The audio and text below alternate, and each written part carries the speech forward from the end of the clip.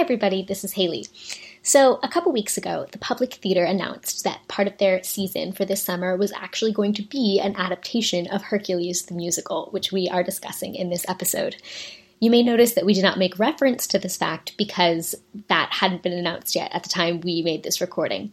But we decided to keep it as is because obviously we don't know what the musical is going to include, and we think most of the points that we make still make sense. Thanks for listening. Hope you enjoy. Welcome to ... the musical, where each week we take a favorite book, movie, or other story to turn into a stage musical. I'm Jen. And I'm Haley. And this week we'll wrestle with the underappreciated Disney animated classic, Hercules.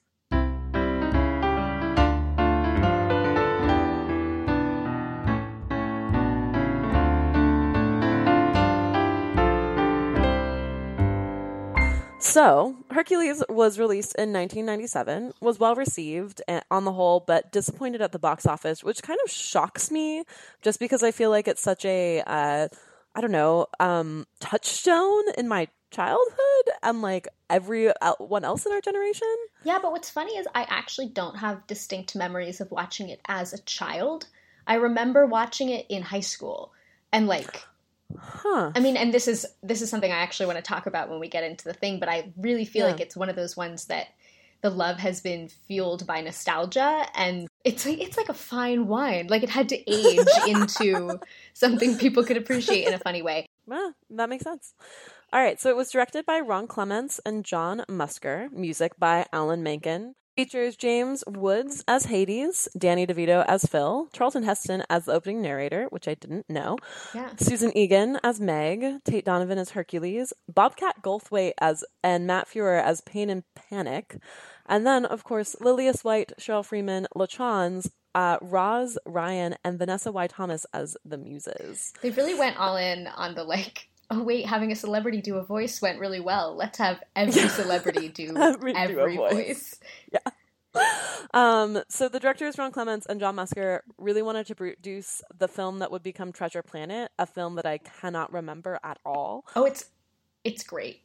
Speaking of underappreciated Disney films. But again, it came out really in the dying days of the kind of Disney Renaissance, and it's actually awesome, but separate issue. All right, well, it did really badly. Clearly, next time we're together, we need to watch that film. Yes. But the studio chairman, Jeffrey Katzenberg, hated that idea, so made them promise to make one more film deemed more commercially viable first. Before choosing Hercules, they also pitched adaptations of Don Quixote and The Odyssey. I want to live in the alternate universe where one of those happened. The problem is, okay, no, we're going to get into why all Greek mythology is kind of problematic for Disney movies. Yes, but Disney's Don Quixote would be iconic. That's true. And then a weird little story came out in the summer of 2017 where Alan Menken claimed that a stage version was in progress, but Disney denied that this was the case, but maybe Menken's just working on it for himself to pitch later.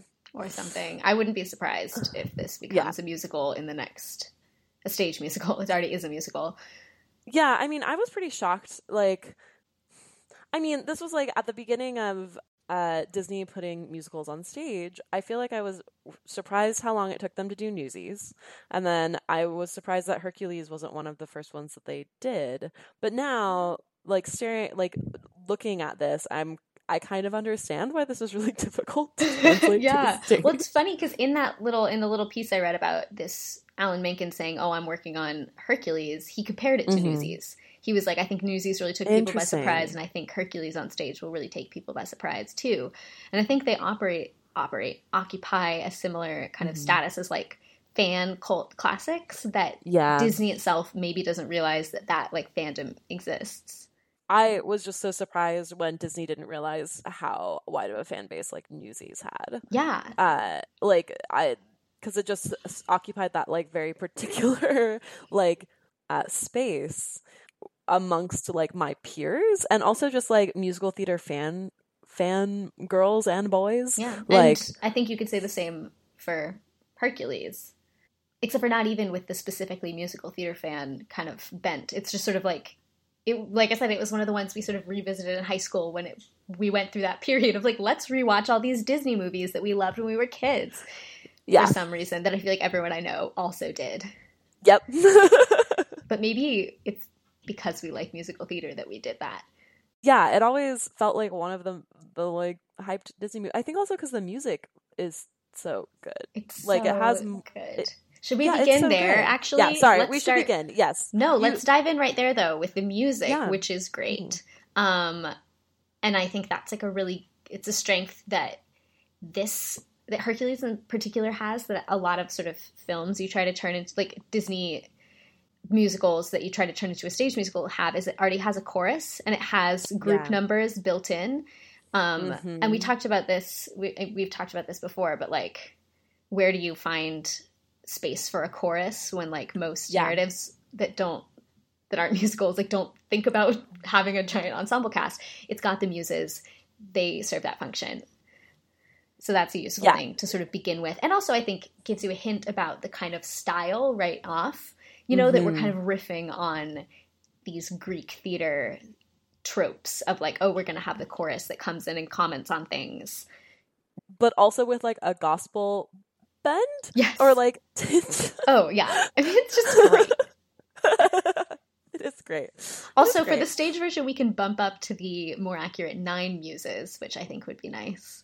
I feel like I'd want to use them so much more. That was a question actually that I had, is like, do you bring them in and have them kind of help tell the story more directly? Like, does one of the muses come in and like, still visibly being a muse, play like the angry Theban who like yells at Hercules when he like first shows up in Thebes? Like, I feel like you gotta. I don't know. For me, I noticed a lot more keenly watching like how often the muses just like weren't there and they just like pop in. Yeah, they and really then disappear for, like, after large stretches. Sort of after Zero to Hero, they're basically gone.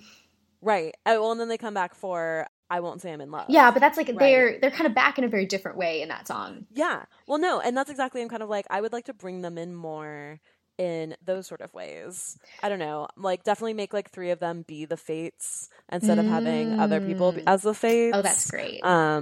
Yeah, I mean, it's sort of like, you. let them be all of the kind of narratively convenient comment almost on the idea that like, here's the Fates come to tell us the prophecy that's guiding the rest of the plot. Like, yeah.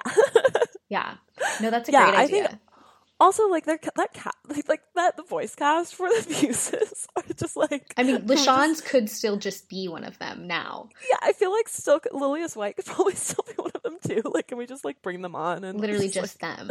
Yeah, all of them and 4 more. Yep. You just get them all and you put them on stage and just have these like killer women who can just like shred. Yeah. Yes, please. Absolutely. And it's sort of, I think it's interesting because it has the kind of opposite problem of almost any other Disney movie you could pick because it has the same problem in that we need to make it longer. It's like, 80 something minutes long, and you want your stage musical to be more along the lines of 2 hours. So unlike lots of Disney movies, we don't need to really, I feel like you don't add that time in ensemble numbers, you add it in solos. There's like really few solo character songs. Yeah, absolutely. I feel like it's like I Can Go the Distance is Hercules' one song. And then he doesn't get another one when he's an adult. No, he really doesn't. And Meg has I Won't Say I'm in Love, but that's like with the muses. Yeah. I mean, I count it as a character song. Okay. Yeah. I mean, that's fair. I have so many feelings. Yeah. I don't even know where to start. Should I start with like what I realized with help is the central structural problem with Hercules?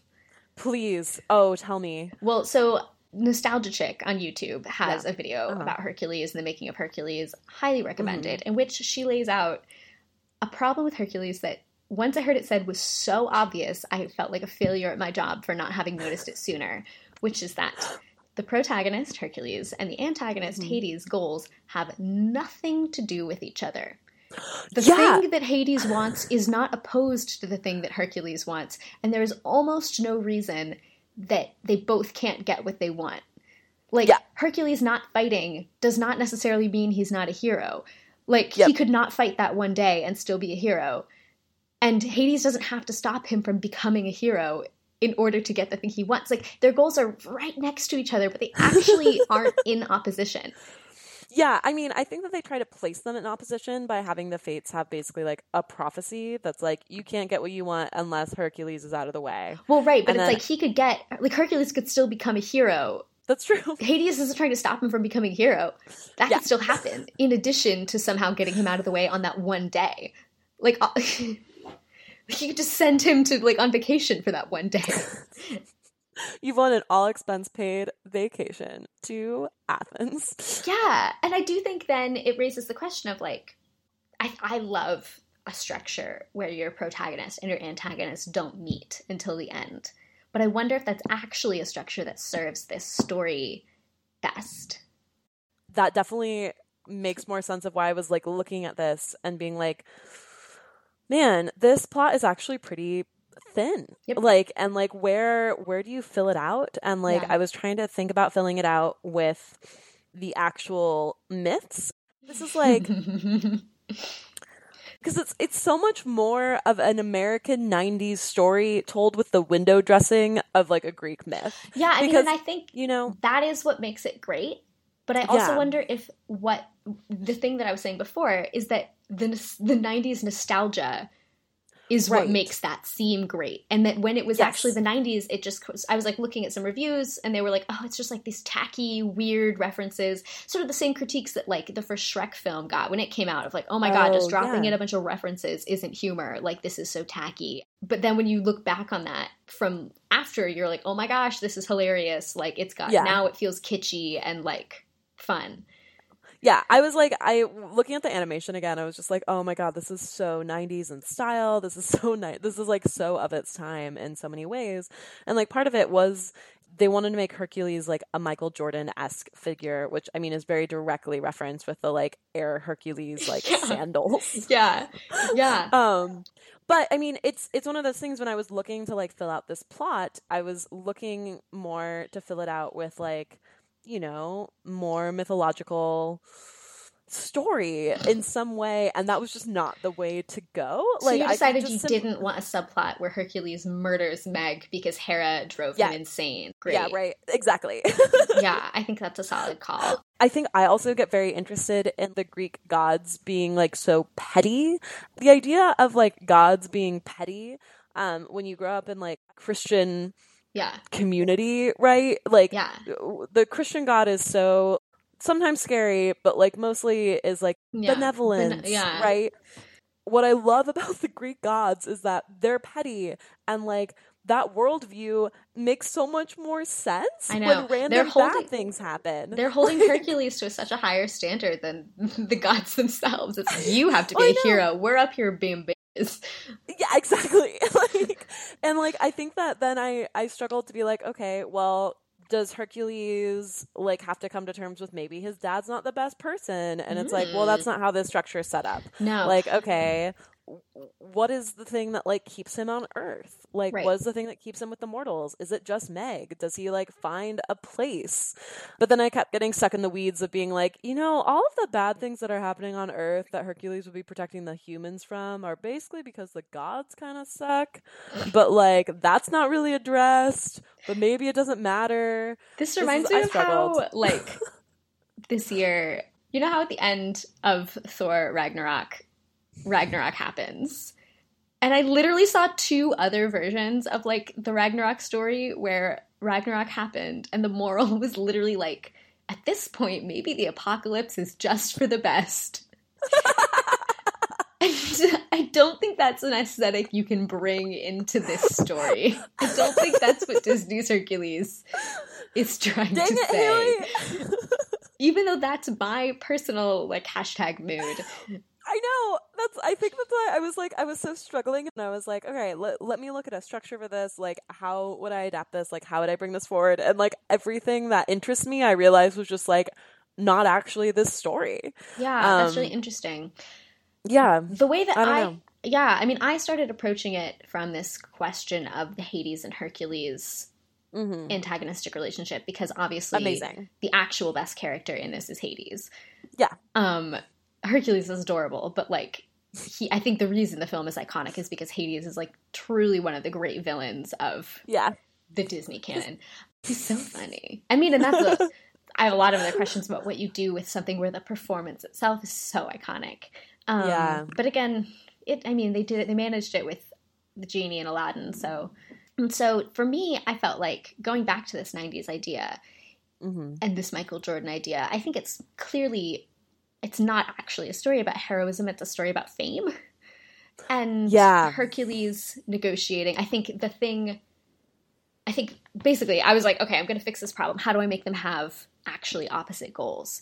And I feel like it has to be Hades is trying to, here was my idea, is that Hades is trying to stop Hercules from becoming a hero by convincing him to become famous instead and tricking him into thinking, oh, the thing you want, that's fame. Go become famous. And Hercules has to realize, oh, wait, being famous and being a hero are not, they look the same perhaps, but in fact, there's like a core difference. And so I sort of was envisioning like, oh, Hades comes in as a sort of like talent agent type, and they have like a direct relationship where he's directly misleading him and convincing him to kind of go glory hunting rather than being a good person who like helps people. And so the choice he then has to make is like, oh, wait, I don't need. So then like when the day of the prophecy comes, he's not a hero because he's just famous.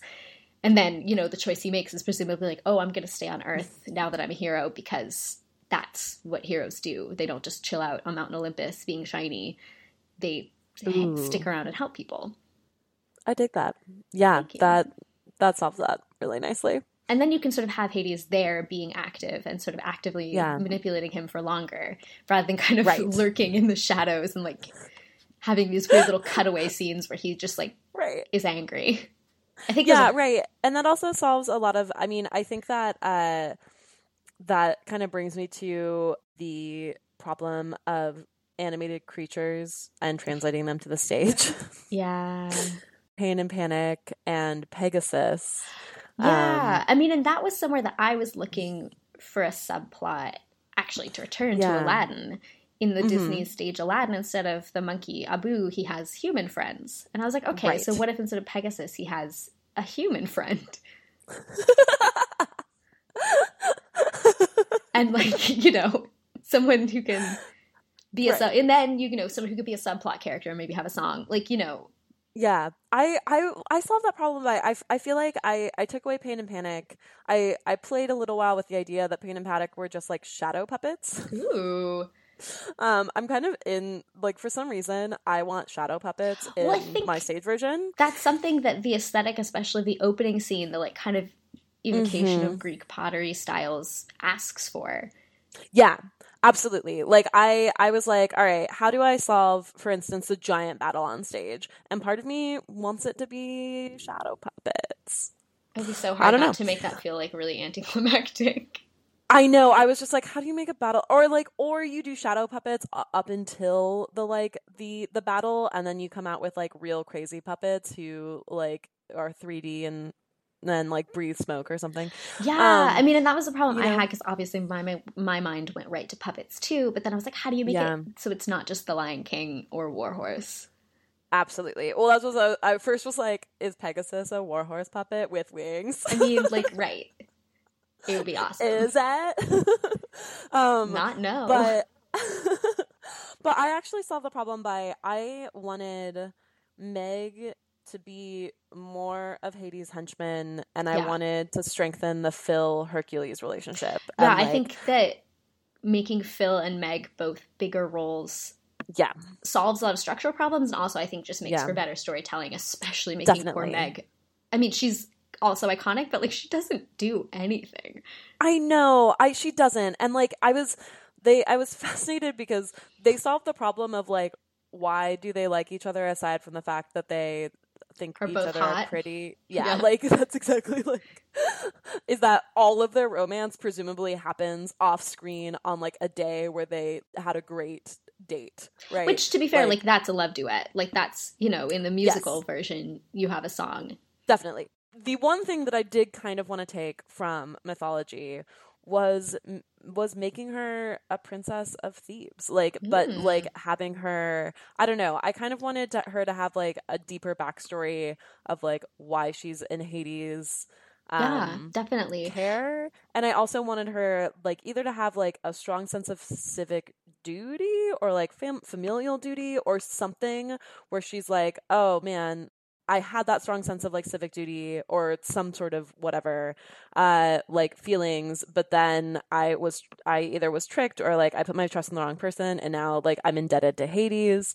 I mean, that would explain why know, Thebes specifically is identified as being like a shirt hole, if you will, is that like, oh, they're, yeah, it's like if the princess, the person who's supposed to be ruling is in Hades, it's like that's why this city is out of control. She's essentially sold her soul to the devil, which is again not a super Greek trope, but we can bypass that. But she's essentially like sold her soul to the devil. I want them to bond over that sort of central thing, and I want her to have a more satisfying backstory that maybe has to do with helping her people or something to that effect, or like coming back to that and being like, mortals kind of are terrible, gods are terrible, everyone's terrible. Like I kind of mood. Yes. Mood. Yeah. I feel like the thing that does kind of attract her to Hercules in the movie is that his like naivete. Yeah, she likes his idealism. She thinks she's attracted to the quality that she doesn't have. Right, exactly. And I think that that's something of like them kind of coming together in that way. Might be more satisfying and also gives more of a backstory to like Thebes. Yeah. Well, and it's like then you get this sort of nice pairing. I mean, I think which is kind of there is that she likes his idealism, which he doesn't have. And I think that he admires a kind of strength that he doesn't have. Like she is strong in a way that he, who is like impossibly physically strong, is not. And I like that as something that could be drawn out more explicitly. The thing that occurred to me watching it this time about Meg and kind of increasing her agency, and I understand that they set up something really distinctly, and I get why they don't do it because it's super grim. But I feel like when the bargain becomes you will take away your powers, but you have to promise Meg gets hurt, that Meg is the person who notices that loophole and decides I can kill myself. I can sacrifice myself and break the bargain. Yeah.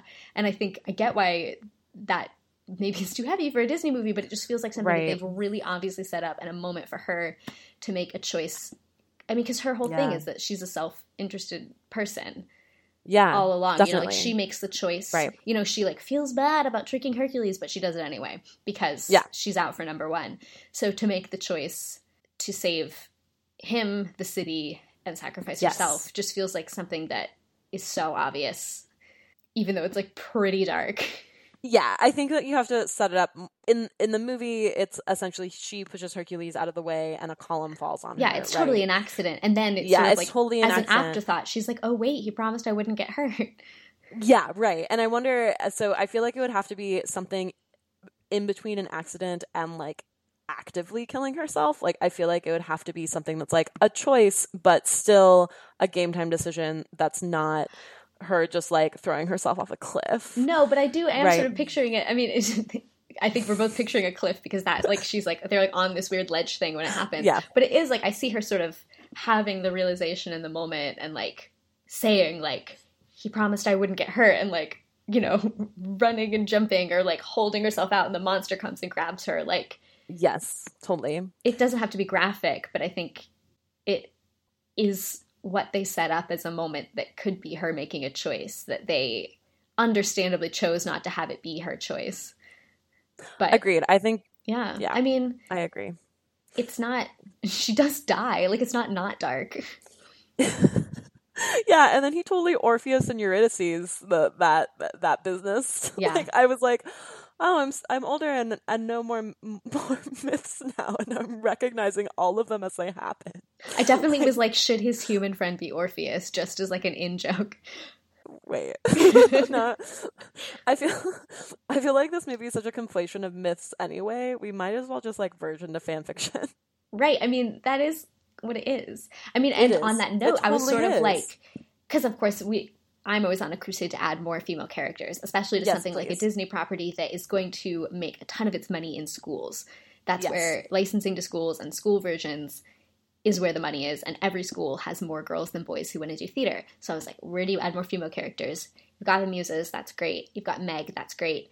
is Persephone a character? Do you sort of have a subplot of Hercules fights Hades, but like, is there a subplot of kind of in-world, like fighting him for, you know, like a rebellion within the underworld as well, like at the 11th hour?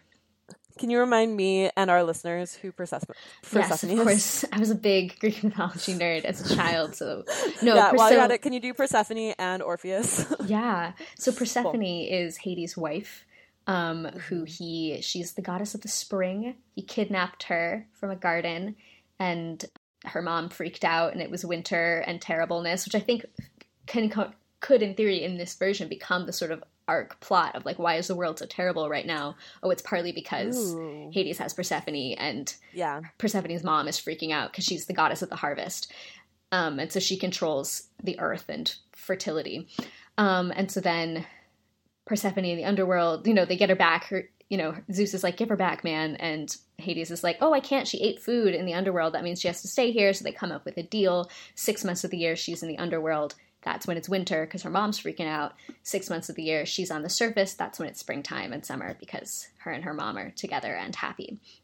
So that's Persephone. Okay. I like the idea of her being there. There are all these sort of questions in the film that never fully get developed of like, oh, Thebes is really crappy. Like the world right now is worse than it was for reasons it just is worse now. Exactly. When I was like poking into it, I was just like, okay, things are bad in Thebes. What are the gods doing? Aren't the gods the ones who are making this? Why is there no tension there? Like, yeah, I mean, so then I was like, oh, you sort of built in this space for a kind of Persephone subplot where it's like, ooh, Hades. I mean, and maybe it like gets built into the prologue scene when Hercules is a baby. Like, does he kidnap Persephone or like convince her to come with him at the same time that he kidnaps baby Hercules?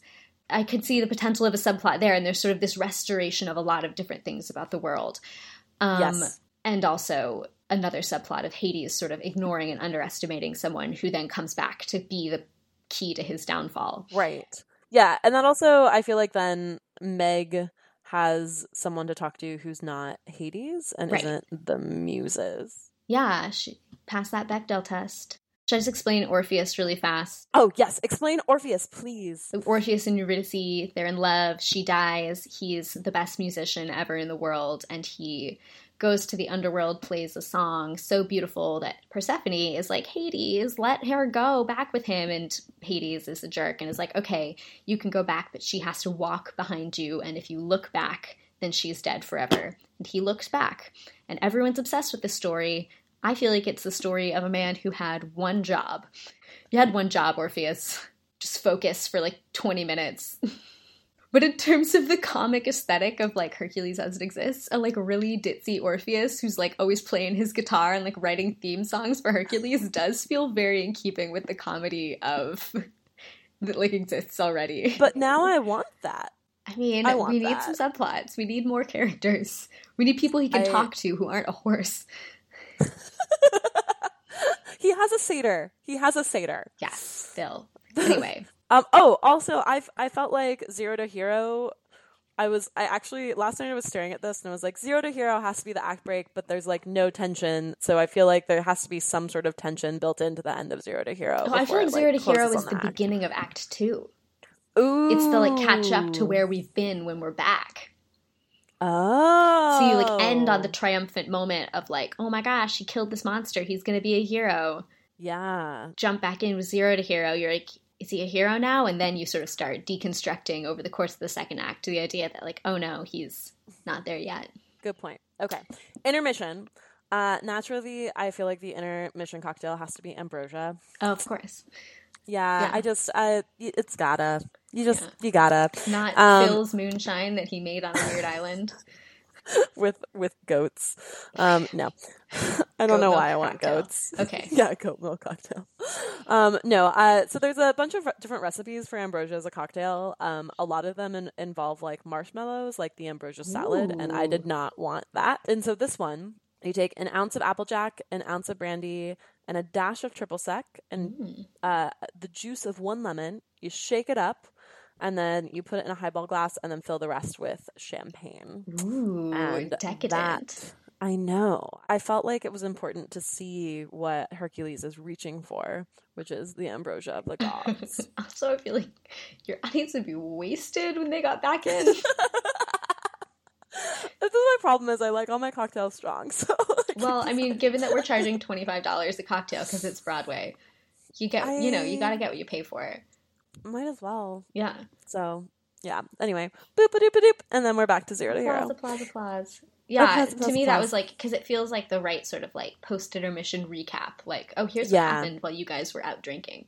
That makes a lot of logical sense. So I had a couple thoughts of like added song moments.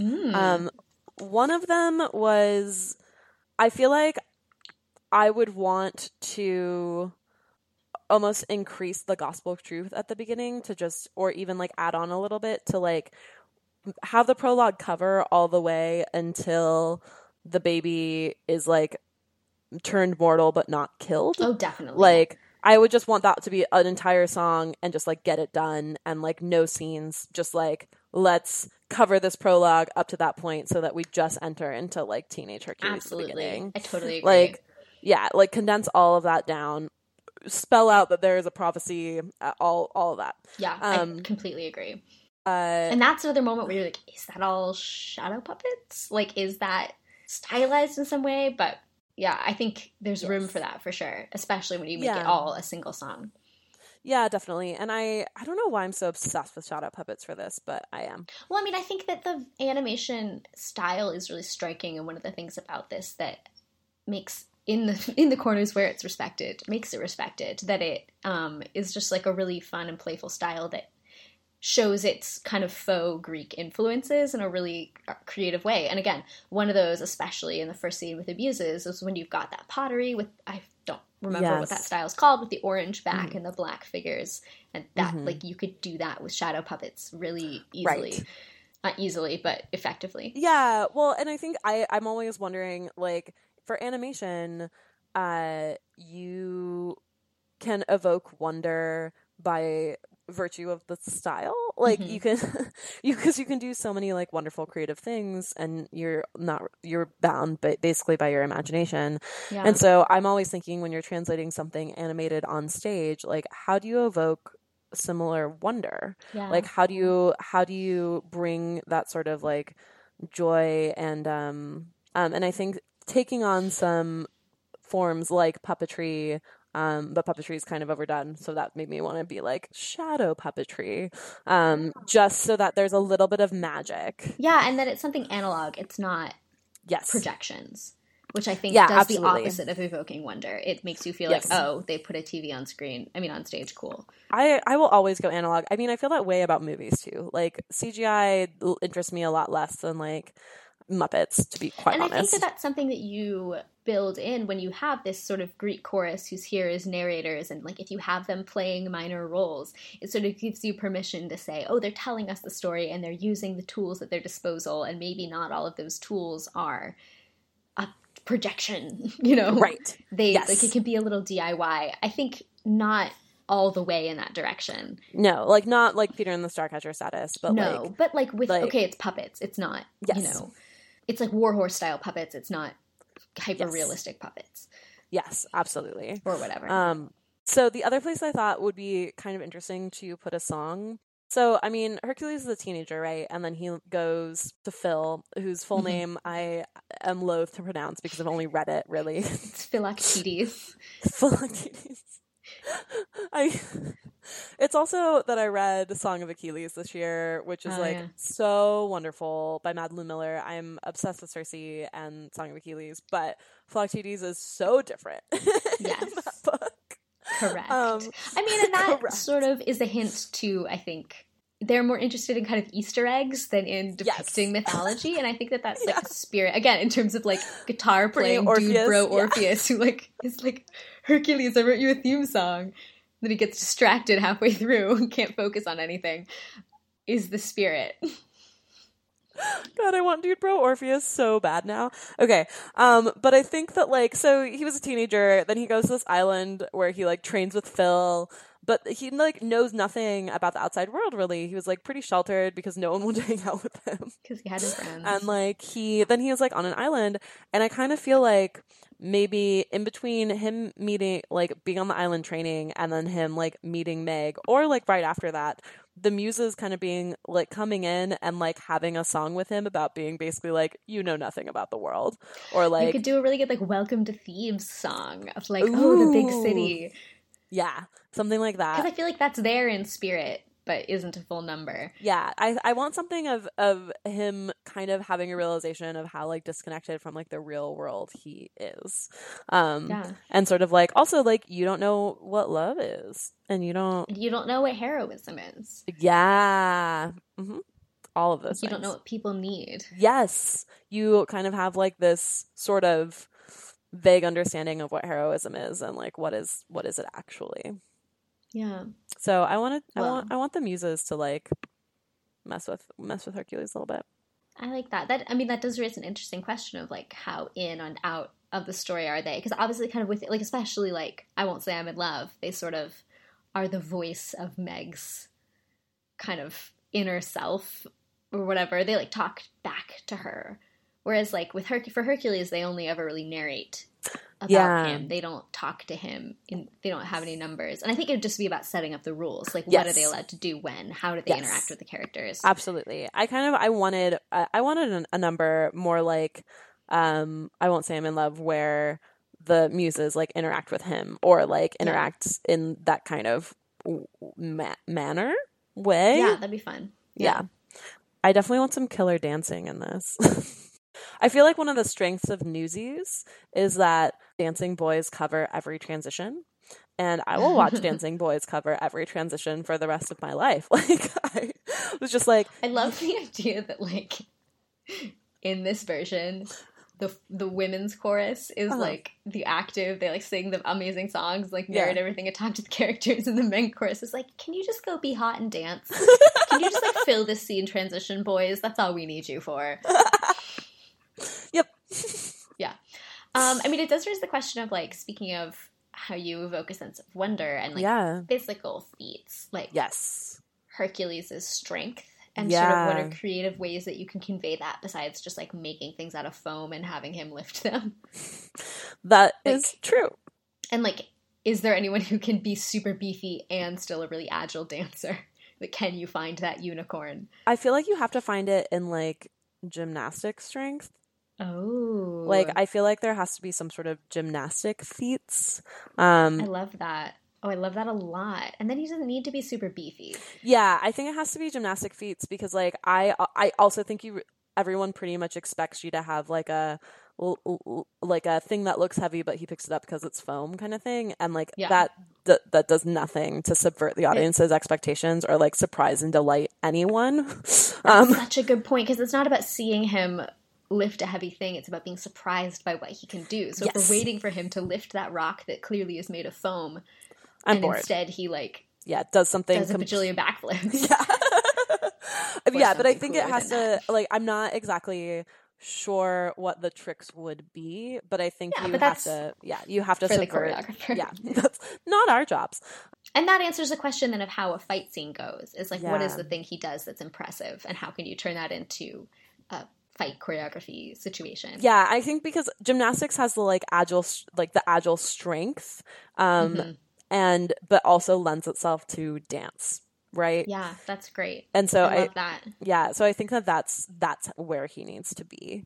Just thinking about that further, one realizes the logic, and it's funny that they did this in the movie where it's unnecessary, that if only teen Hercules sings, you can cast an adult Hercules who is perhaps not so much reliant on being the impossible triple threat of a Broadway level singer, a Broadway level actor, and a gymnast, but perhaps doesn't need to sing quite so much. And you can cast a gymnast who can act.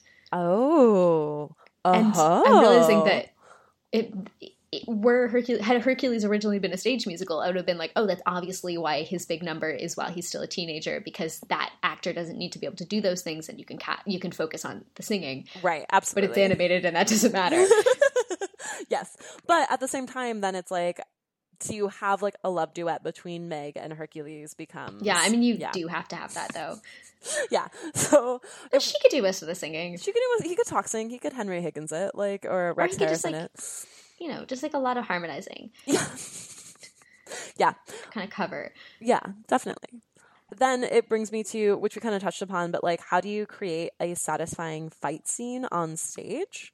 Particularly one where if you're fighting if like the crux is still that Hades is releasing the Titans and they're gonna attack Mount Olympus, how do you make that satisfying with stage combat? Yeah, I mean, a thought that I had, and like maybe this is too anticlimactic, is he doesn't succeed in releasing the Titans. It's like a race to, and so the person he ends up fighting is maybe Hades, who has maybe some henchmen, but the threat is, oh my gosh, he's going to release the Titans, but Hercules stops him before that happens. Ooh. And then we don't have to see, we can see maybe like, you know, arms and legs sticking out of the kind of Titan prison, but we don't actually have to see them and fight them. Right. They can just be a threat. Interesting. But that might be too anticlimactic.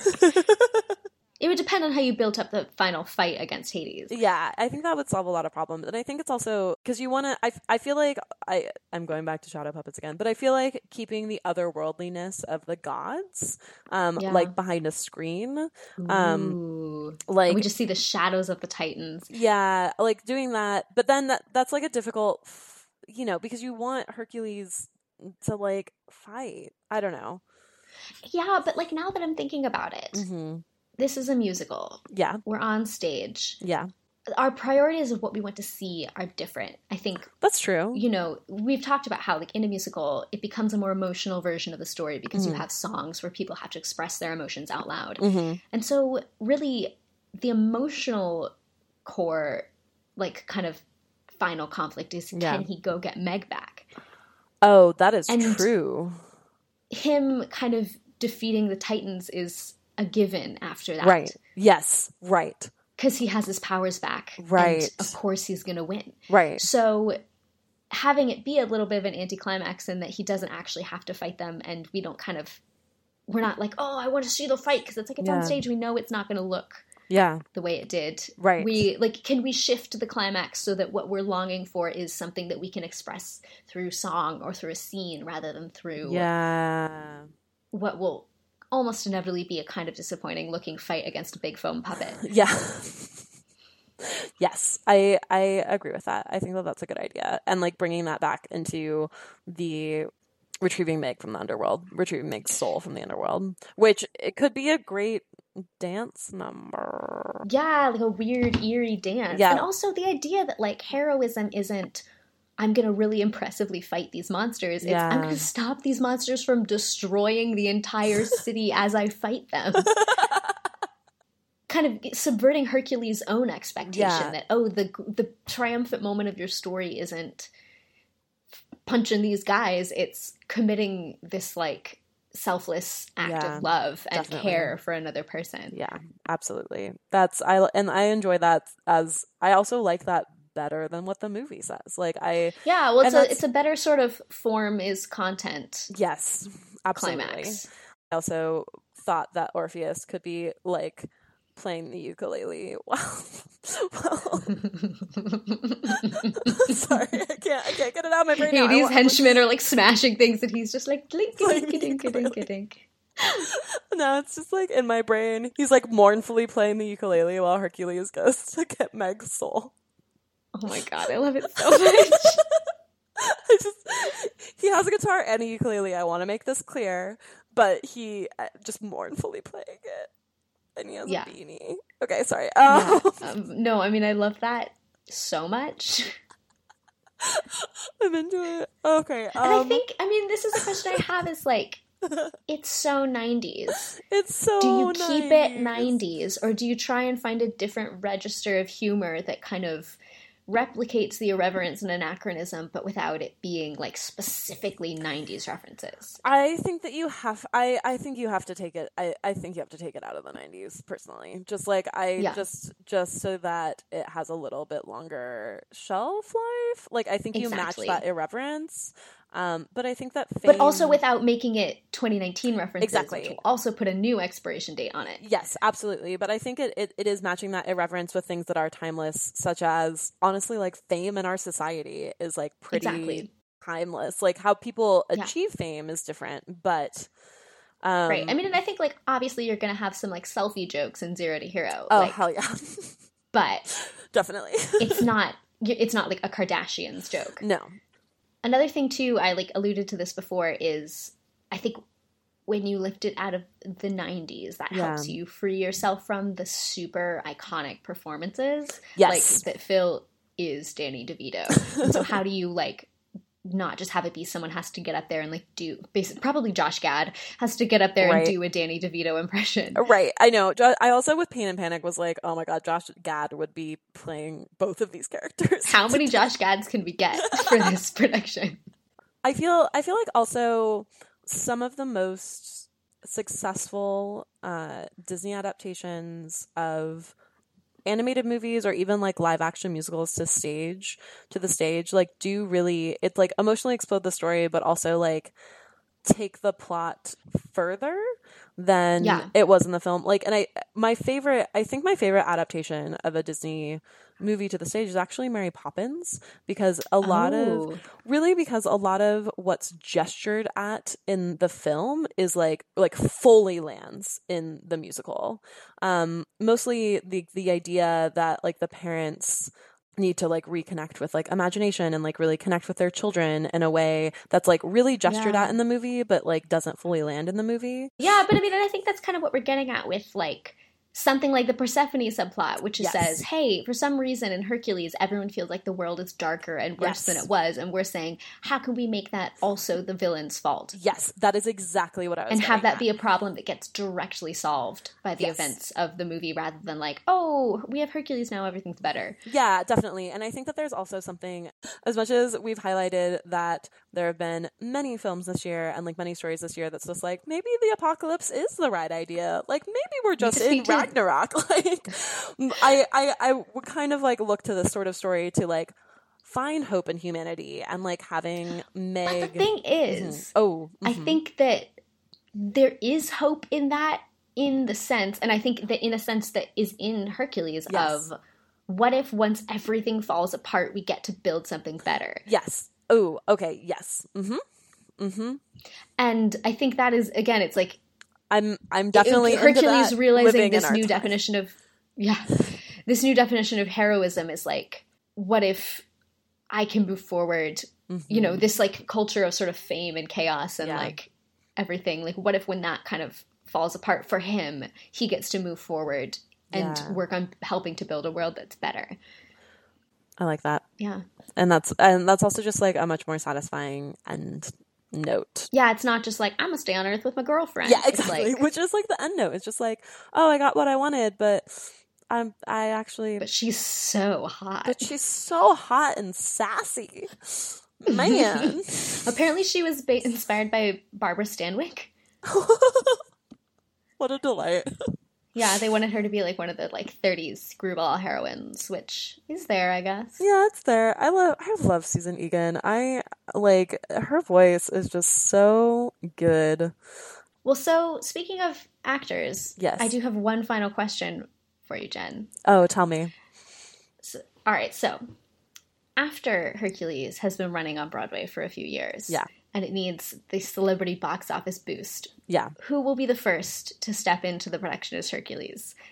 Channing Tatum, The Rock, or one of the Chris's, Pine, Hemsworth, Evans, or Pratt? Oh my God! Could it just be like? Could it just be I'm assuming they'll all do it eventually. Chris's? Yeah. But like, who would be first? Oh my God! I mean, my impulse would be to put Chris Pratt as the first Hercules. It might be an unpopular opinion. No, I was like, part of my heart says The Rock, but I think the dark horse is Chris Pratt. I mean, The Rock really enjoyed being in Moana, so. I know. And he fulfills the thing we said about, can't really sing, but you can cover for it. It's fine. The Rock in Hercules. Hercules.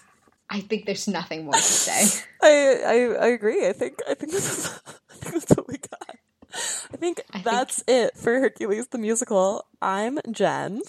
And I'm Haley. And please join us next time as we head back into the 90s for 10 Things I Hate About You, the musical. See you then.